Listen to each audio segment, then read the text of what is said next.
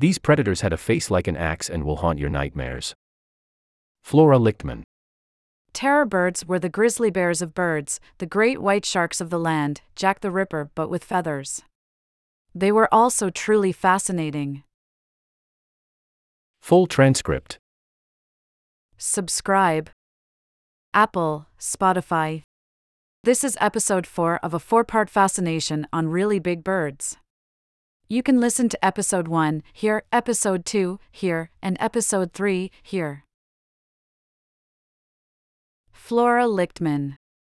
I don't want to ruffle any feathers, but this is the best way to describe terror birds. Federico de Grange. Terror birds are f-ing amazing. Music. There's no discussion about it. They are the most amazing group of birds that existed ever. Lichtmann. I'm Flora Lichtmann, and this is Scientific American Science, quickly. And today is my swan song to big birds, gargantuan game, f-ing huge feathered friends. It's the last episode in this 4-part series. And the bird on deck for today, it's been on my life list for a while. I'm squawking about one of the most frightening birds to ever peck out a place on planet Earth, the terror bird. Let me introduce you to our terror bird expert. De Grange. My name is Federico Javier de Grange. Everybody calls me Dino. Lichtmann. Dino is an avian paleontologist in Argentina, and he has a special relationship with terror birds. De Grange. Oh, I love them, laughs. I even have a tattoo of a terror bird. So they marked me forever. I like to use the word bizarre, which is quite common here in my country. We say bizarro. Terror birds are bizarre birds, full of exclusive features and rare features that may make them even more strange, more unique. Lichtmann. He says terror birds flew onto the scene around 45 million years ago. There were 17 or 18 species in the group, it's up in the air. De Grange. They are almost all from Argentina, but there are some localities in Uruguay and Brazil, and Texas and Florida in the States. Lichtmann. And they got their name, terror birds, because they are, once again, f-ing terrifying. They were the grizzly bears of birds, the great white sharks of the land, Jack the Ripper, but with feathers. De Grange. The largest ones were the top predators in South America, together with the marsupials and terrestrial crocodiles. Lichtmann. And the largest ones were real large, like 10 feet tall and 400 pounds. The biggest species lived in Argentine Patagonia 15 million years ago, and the story of its discovery could easily be dramatized into a limited-run podcast. Sarah Bertelli. It was found by a high school student, Guillermo Aguirre Zabala. Lichtmann. This is paleontologist Sarah Bertelli.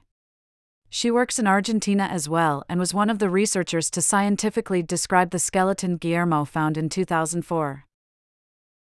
He was playing with a friend near the railroad tracks of his village in Patagonia when he saw something sticking out of the ground. It looked like a beak with a curved hook at the end. Bertelli. So they started to excavate it, and that's how this important specimen was found. Lichtmann. Guillermo then enlisted some help.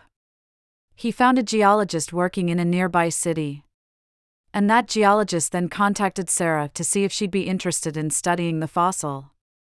Sarah had studied big birds in the past, but when she went to see this fossil, she realized it was something different. Bertelli. I mean, it was amazing. And actually being there with the fossil, it's a big rock. I remember I have to sit in order to hold the skull because it's quite heavy. Lichtmann. Here's Dino again. DeGrange. The skull of that animal correspond to the largest bird skull known, 71 centimeters long.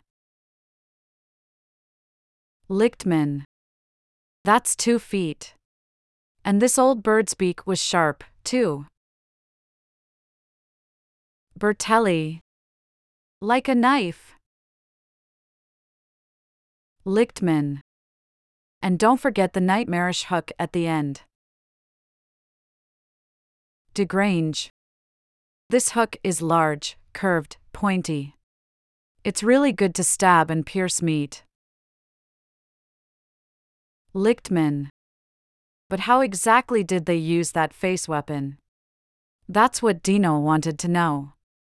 So he and some colleagues studied the skulls of giant terror birds, and they found something really strange. This gets very detailed very fast, but the bird's eye view. For most living birds, there's some flexibility in the skull, including at the hinge where the beak attaches to the skull, so the beak can move a bit. But Dino's research shows that it's different for big terror birds. Their beak is fused to their skull, kinda like, say, an axe blade is fused to a wooden handle. So you guessed it. DeGrange. They used the beak as an axe to kill prey. They basically killed the prey using hatchet-like movements and strike them down with the beak. Lichtman. This is how they really earn their name. DeGrange. That's why they are terror birds. Music. Lichtman. So picture a 400-pound bird running at you at 25 miles per hour, because, by the way, they were fast too. DeGrange. And imagine that during your running, that animal will be next to you and will start to hitting you with their beak like an axe.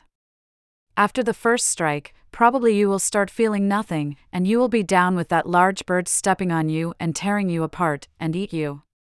That is a terror bird. Lichtman. Fortunately, people never had to run from giant terror birds in real life. These birds didn't overlap with people. Other mammals weren't so lucky. DeGrange. There were other ungulates that were around, like small horses, that perfectly fit in the prey for a large terror bird. Lichtman. These murder birds were one of a kind in avian history. DeGrange. No other birds, extant or fossil, in the whole history of birds, occupy the niche of this hyperpredator, only the terror birds. Lichtman. They're a reminder that what we see flapping around us today is just a bird dropping in the bucket of what has come before. DeGrange. Fossil animals are different because they are most intriguing. You cannot talk with them. You can't see how they behave.